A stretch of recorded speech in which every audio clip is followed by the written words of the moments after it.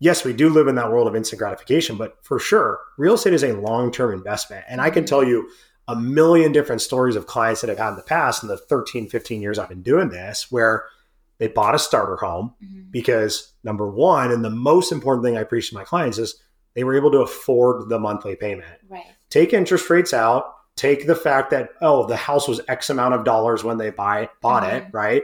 But it's, because let's be real, most people at their core look at what is going in and out of their bank account on a monthly basis, right? Whether you rent and your rent's $2,800, great. That's what you look at and go, okay, we can afford this rent, right? Well, it's the same with mortgages. And obviously there's more benefits to owning a house. I don't need to dive into that aspect of it. But to summarize it, it's you're looking at its core as to how much money is going out of your bank account every single month. And my goal, obviously, is to walk through with people and go, look, you can afford this. Because there is a difference between qualifying and affording, right? Right. And to give you an example, let's say there's someone that's a salaried employee that makes $20,000 a month, right? If they had no other debt, hypothetically, they could qualify for a payment that's like $9,000 a month. Right. But who the heck wants to have a $9,000 a month mortgage payment? So there's a difference between what you qualify for versus what you feel comfortable affording. Exactly. Because look, you still want to go on your trips and, you know, people like we were talking about earlier, you like going on vacations or you want to go hang out with friends and maybe go to the occasional dinner every once in a while. Like you don't want to completely change your lifestyle, right? Feel restricted. So going back to the whole game planning about the long-term aspect of it is you sit there and you buy a house that makes sense for you, whether it's a 2-bed, 2-bath condo, because it's just a newlywed and like you don't need it. Now, if they can afford something bigger, great, absolutely. But most people, especially in this type of market that we're in right now, they're buying a true starter home, a 3-bed, 2-bath, 2-bed, 2-bath condo, 3-bed, 2-bath townhome, you know, whatever it may be, right? At a price point that's a little bit lower. But then gradually over time, because we see normal appreciation in our market where, you know, on average, historically speaking, in Southern California, it's like 5%. So you buy, you know, $500,000 house, the house is worth $525,000 and you didn't do anything. You literally just paid the mortgage. Or in this, you know, we always joke about with people who rent is like, it's just like you paying the rent, right? But as long as you can afford it, and then 4 or 5 years down the road when baby number 1 comes on the way, and then all of a sudden, baby number 2's now you move out of necessity, but you've gained all of this equity during that period to where now you can leverage that to buy your next house. I think the average amount of homes that people have owned in their lifetime is something like 3 homes. Okay. And it's not because they're picky and they go, well, I bought the 4-bed, 3-bath and I just want to now go buy the other 4-bed, 3-bath and now I want to do this. Are there people like that? Absolutely. But I think the reason why it's 3 is most people's journeys are the following. They buy a starter home, they then outgrow it, and then they buy their house that they'll be in for maybe the next 10 years. They move to the better school district they want to be in or the better part of the town that they want to be in. I mean, we have that out here, right? There's some places that people desire more than others, right? I think it's just like any city. But that's where you sit there and you leverage that equity that you build over and over again to where you then are at a point where you're probably making more money in your job. You can fix your payment, obviously, but that payment stays relatively simple based off of the fact that you're building the equity of your house versus just trying to penny pinch and save outside of that. One of my best friends is the perfect example. I guess I told you, we have a million examples of that, but one of my best friends, he bought a house, him and his sister actually bought a house 10 years ago. And, you know, we can argue, prices of homes were, you know, way cheaper 10 years ago. Okay, they were also cheaper 20 years ago and 30 years ago, right? Exactly. So it's all relative. But the point of the story is they bought a house and it was like a 2-bedroom house in Newhall. Nothing crazy, but it was like, cool, we want to live here. Great. He got engaged about 3 years later. He then took his portion of the equity, sold it. Him and his wife bought a house in Saugus and they thought that they were like, great, this is our place. We're going to live here forever and stuff like that. And, you know, they had a great, easy monthly payment, you know, worked affordability wise for them. And then they ended up having a kid. Great, cool. They ended up having a second kid and realized, there's like, not enough room. And so now they're in a point, literally they're up the street from you, actually. They're here in Valencia and this is truly their forever house. But I joke about it and I go, and the house that he bought, by the way, was $800,000 house. But this was 5 years ago. It's probably worth over $1 million now. But the point being, at the time, $800,000 was expensive for that. Exactly. But the original house he bought was a $200,000 house. So how the heck does someone afford an $800,000 house Right. when they started a $200,000 house. It's because they were just investing in the fact of real estate, right? Yes. And that the gain appreciation they're getting during that time period. Because Mhm. again, instant gratification. You Right. think that you just put the money in and all of a sudden $100,000 later, here you go, right? Yes. And I think that's what we want to happen. That's not realistic, right? Yeah, that's not reality. And you can talk to anyone's parents. I think they would say the same thing. It's like they bought a house and then when it was time, they just leveraged that over to the next place. Right. But that's, I think, the tried and true way that people have been able to then move up into the house that they want to and be in that forever house at that point in time. Right. Me and Katie did that. We had a condo literally down the street from here. Mhm. We then bought our 2-bed. It was technically a 3-bed if you count the loft, right? But 3-bed, 2-bath. And then when we found out we were pregnant with Audrey, it was like, Yeah. okay, we're outgrowing. Mhm. And here we are. And there's no way I would have ever been able to afford the house I'm in if we didn't have that condo in the first place. Right. Right. So And you got were- to start somewhere. Yes. Otherwise, it's going to just get harder and harder. And it's not that it's impossible. You just have to be at a point where you fully understand, like, okay, at this point in time in my life, I can afford X. Yes. I can afford Yeah. this. Mhm. And I'm okay with that. And we also live in a world where people try and keep up with the Joneses. Yes. And I mean, you even touched on, you can say it too, but it's like, you felt like you had to have the house right away. Right. Right. And now you're here and the you're like, 2-story house with the 4 bedrooms, and and you know, you and guys, it was just me and David Hey, back then. and that's my point is like, you'll Yeah. get there. Right. You guys will, but like out of necessity right now, exactly. doesn't make sense, right? Yes. Like if it was just me and Katie, I wouldn't want a 3,500 square foot house. It's Mhm. way too big. What am I Right. going to do with all that space? Right. But I think people want it just to say Just like, because- look what I have. Exactly. Yeah. So kind of checking yourself. What do you actually need? You know? And more importantly, like I said too, is like you do other things outside of your house. right. Like right. you guys go on a vacation. Yes. You like to go out with friends and go grab drinks or dinner or Mhm. I don't know, you just spend money elsewhere. Yes. And, you know, is there a right and wrong way to spend your money? Sure. Everyone's got different little things like that. But it's like, Mhm. that's where you talk to someone and go, okay, what is your lifestyle? How is this going to change? Yes. And then does this fit in your plan? Yeah. And if it fits in your plan, you can afford this house. Mhm. And then obviously everyone's like, oh, well, great. But then they're worried about taking the risk at that point in time. Right. So, but that's where I come in and I evaluate and we kind of look at the big picture versus just the mortgage payment specifically. Yeah. Because like you said, you might just hear, hey, home prices are expensive and interest rates are way higher than they Mhm. were 2 years ago. Well, yeah, of course that. Everyone knows that. Yeah. But it's just one of those things where if you block out that and you look at, okay, can you afford the monthly payment? right. That's really what it comes down to. Mhm. Absolutely. Yeah. And I think that that's really important too, is taking into account the lifestyle you want to be living. Because if you do accept, you know, that high mortgage and then you're, what was the term you used? Counting your pennies. Yeah. Uh, Penny pinching, you're eating penny ramen pinching. noodles and Yeah. maybe And- not going on trips, you know, right. if you And that's also important to you, making sure that you're keeping that in mind as well. I had a client, you know, who he's a car guy hmm and like that's a hobby that he has. Yeah. And, you know, he had payments that were thousands of dollars for Mhm. these cars. And someone like me who's not a car guy, I'm like, why the heck would you have this? Yeah. But he looked at it, he's like, you don't understand, like, this is what I enjoy doing. Yeah. And it's like, great, then we have to structure the price point of the house that you want based Mhm. off of you having these other liabilities Yes, exactly. versus just going, oh, you can only qualify for this. Right. And then they don't understand why. Mhm. But then you have to explain to them, like, look, because of Of this this other picture, thing. yeah.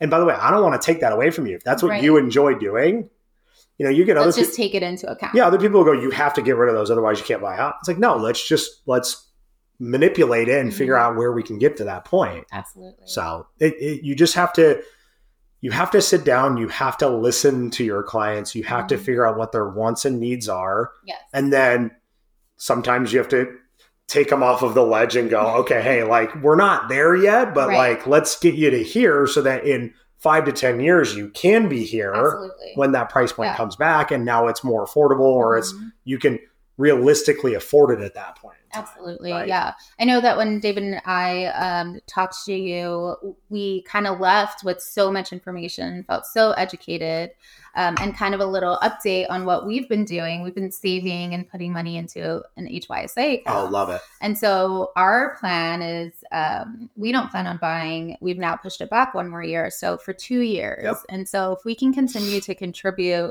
into that account or the money is growing, then that will only help us, but all of that action came out of the education and the knowledge that you shared with us.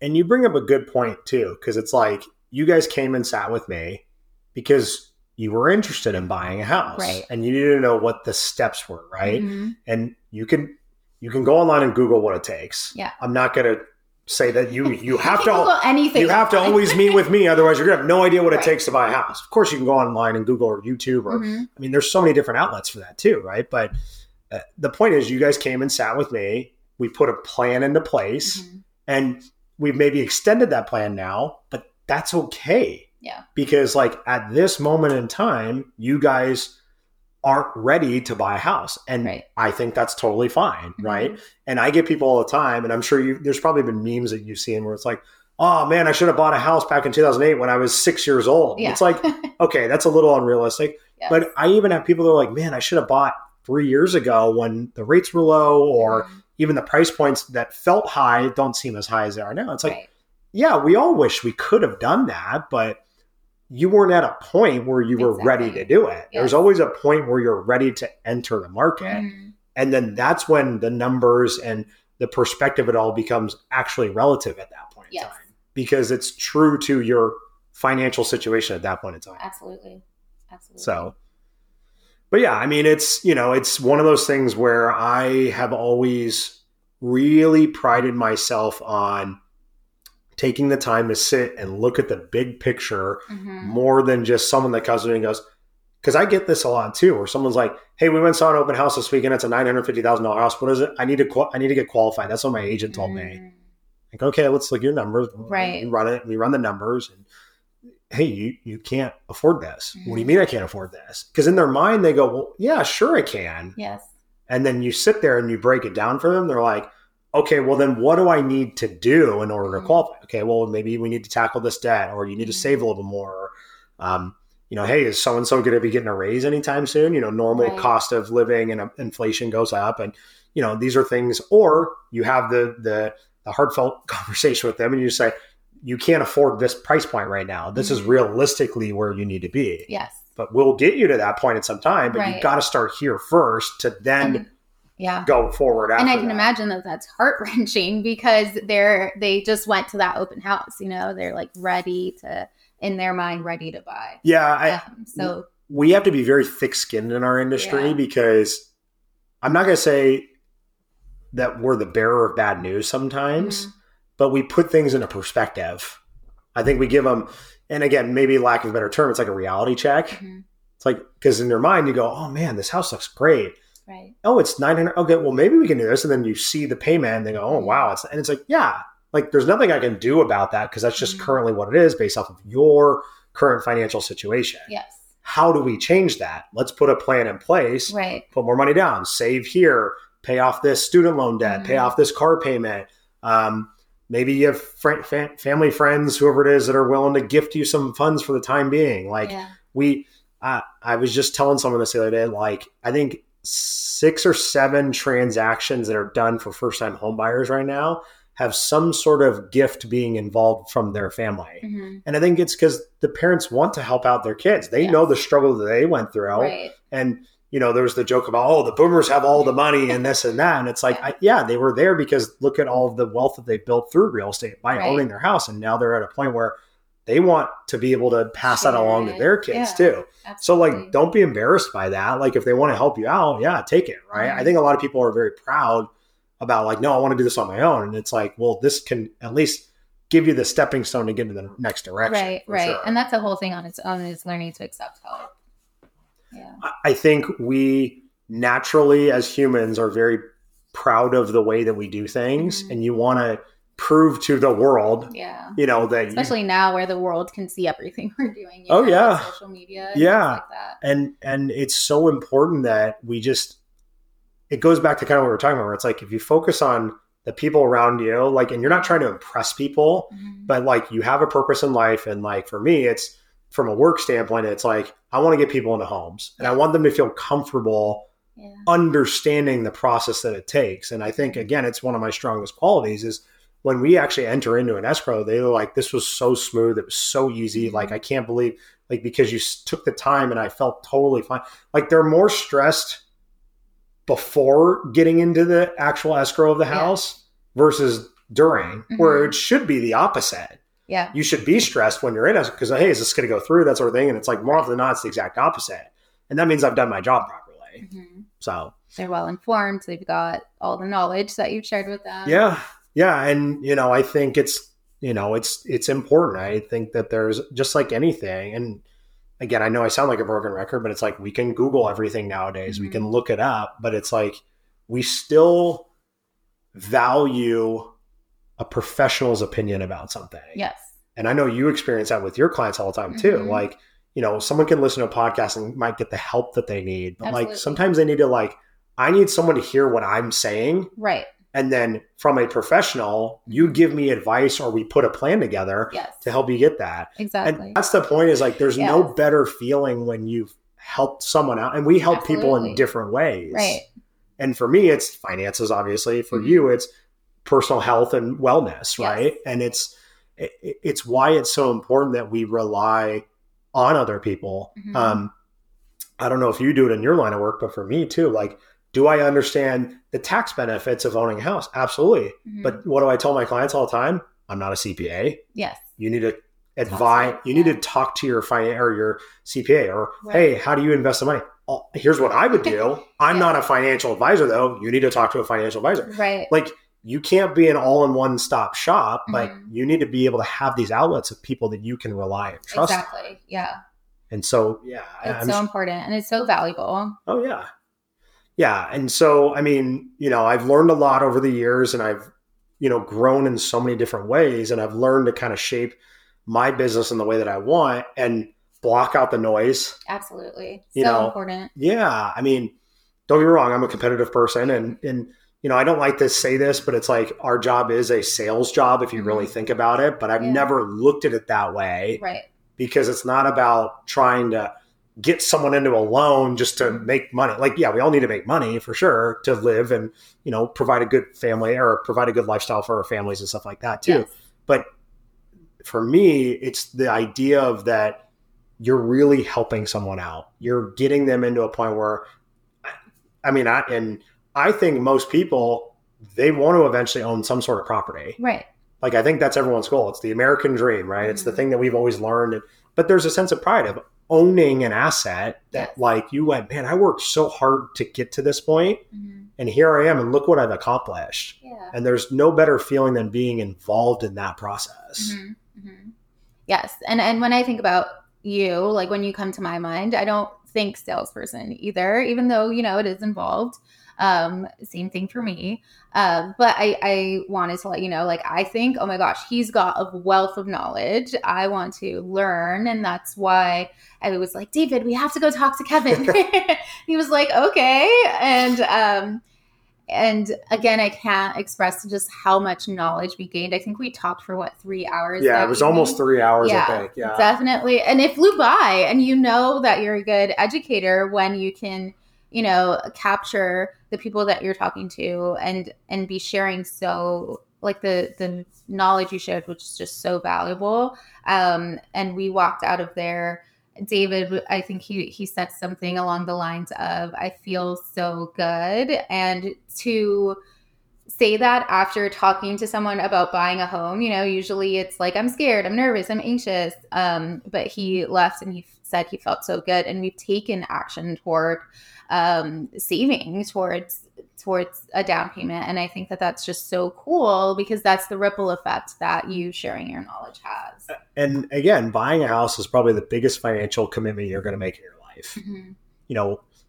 In terms of the amount of money you're borrowing from a bank or a lender, like, unless you're a business owner that's running a multi-million-dollar corporation, you're probably maybe going to borrow some, different types of loans for that to build out your business. But I would say 98% of the country this is the biggest financial commitment they're going to make in their life. Yes. And you want someone that you're going to be able to trust and relate to.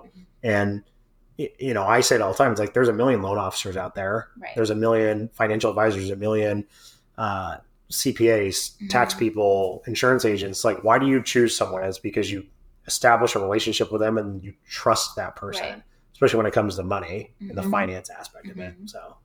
Absolutely. Well, as we wrap up, I would love to know what your definition of thriving is. Yeah. It was funny. I remember you asking me about it, and I don't know. I mean, I've listened to your podcast. I know what other people have defined it as, and it's funny. As I was listening, I was like, I don't know if I would define, which is fine. Yeah, and that's why I like to ask everyone because it's different. Yeah, because I mean, you look at the definition of thrive, and it's like, okay, here's 3 options of what it is, and it's like, does it have to necessarily relate to that, right? And it's like, no, you can have your own interpretation of it. Exactly. And for me, thriving has always been, and look, I already talked about it. Like, I grew up playing sports. I was in a competitive environment from 5 years old all the way till I graduated. And, I still coach. So like, there's competitive nature there too. And thriving to me has always been like, look, you set a goal and all you're trying to do is achieve that goal, and you're willing to do absolutely anything to get that done. Yeah. And so for me, it's always been like, the idea, oh man, geez, I had what I was going to say. Now I have to start over. Got it. No, it's okay. No, but like, back to its core, right? The thriving aspect of it for me has always been like, here's a goal. You have to be able to get there. Well, what are you going to do? And it's like, it's hard work. It's not easy. Right. And you have to, but when you set that goal and it's truly a goal that you really want to accomplish, buying a house, losing 40 pounds, right? What are you going to do between now and the time that it's going to take to do that? Yes. And it helps you stay dedicated and keeps you motivated. And for lack of a better term, the euphoria you get from like achieving that is unbelievable. And so thriving to me, because it can ever evolve, like it can continue to change we should always set new goals everyone's always got like a New Year's resolution, right? And it's like, I've never thought about like a resolution where it's like, hey, I need to stop biting my nails, right? Or I want to quit drinking alcohol for a month. Like, I'm like, that's just more of like hey, let's make a little quick lifestyle change. And it's like, let's put something in place that you've always wanted to do and what you've always wanted to achieve, right? And then when you buckle down and you actually put the time and the effort, because there's a true end goal. Like, and again, going back to the volleyball thing, for me, it's like, there's a true end result. You either won or you lost. Yeah. And there was nothing more disappointing, unfortunately, than losing. And you then go, okay, I hate that feeling. How do I make sure that feeling doesn't happen again? Right. And it's up to you at that point in time to motivate yourself to then go, I need to be that much better the next time. Change your actions. 100%. And so to me, that's where I was going to say, like, I kind of twisted and turned the term of thriving. Is like, look, you have a goal in place. What are you going to do in terms of getting it done? But then the feeling afterwards is where you thrive in the sense of like, I did it. Like, I felt so accomplished and I was able to do exactly what I wanted to do because of all that hard work and dedication that I did too. We have young kids, obviously, and there's going to be a point where we have conversations with them and we go, look, what are your interests? Like, and would I love for my kids to play sports? Absolutely. If they just show no interest in sports, I'm not going to force feed it on them. Right. But it's like, if my son wants to take a piano or my daughter's like, I want to be a gymnast. Well, gymnast would be sports, but like, I don't know, a coder. I'm just making up something. Right. Yes. Then great. We're going to, like, if this is truly what you want to do and what you're passionate about, you're going all in on it, right? And like, look, you try it out, and if you don't like it, then we're not going to force feed it. But if you show me a true passion for it, like, we want you to give it your 110%, your all. And if you walk away from it going, I gave everything that I possibly could in that situation, then be proud of yourself. Yes. And we live in a world, like you said, where it's like everyone wants their kids to thrive. Right. They want them to be successful in what they do. But success can come in so many different definitions. Absolutely, yeah. And so I think that's how I look at it is like, look, if you put your best foot forward and you really grinded it out and you just absolutely crushed it, and knowing you walk away from the whole aspect of like, look, I busted my ass to get this thing done, then that alone is worth the definition of thriving, in my opinion. I love that. Well, thank you for sharing. Yeah, of course. I love that so much. And thank you for hanging out with us today. Yeah, no, this was great. Thank you for having me on. Absolutely. So if listeners would like to connect with you, how can they go about that? Yeah. So, I have an Instagram page where, we were talking about earlier where if you're looking for home information specific to the mortgage aspect, like what does it take to qualify? What are the rules and guidelines? And kind of just, I don't get in the nitty gritty where we're muddying the waters a whole lot, but it's more so of just like, hey, here's something that maybe you've always wondered about. Like, what does Mello-Roos tax mean? Or, what are the benefits of owning a house? Or, hey, why would it make sense to go this route versus this route in terms of the house that you're looking to buy? It's just quick little 1 to 2 minute segments. They can reach me on my Instagram page. It's KM Kerr, so KMKER with just one R, 25. So KM Kerr 25. You can also call me. Should we say that? It's up to you. Phone numbers, I guess. I could also put it in the show notes if you'd like. Sure, whatever information you'd like. Yeah. You can always reach me on my cell phone too. And then you can also email me. It's kevin@augustafinancial.com. Excellent. Well, thank you so much. Thank you. It was a pleasure having you. And thank you, Thrivers, for listening. We'll see you next time. Thank you so much.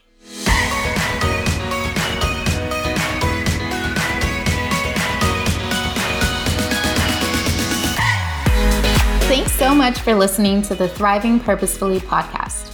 If you loved today's episode, do me a favor and share a screenshot of this episode on Instagram story and tag me, or leave a 5-star review for my podcast on Spotify or iTunes. Your support means a lot and helps share the thriving movement. Thanks again for hanging out with me, Thrivers. Go out there and make today your best day yet.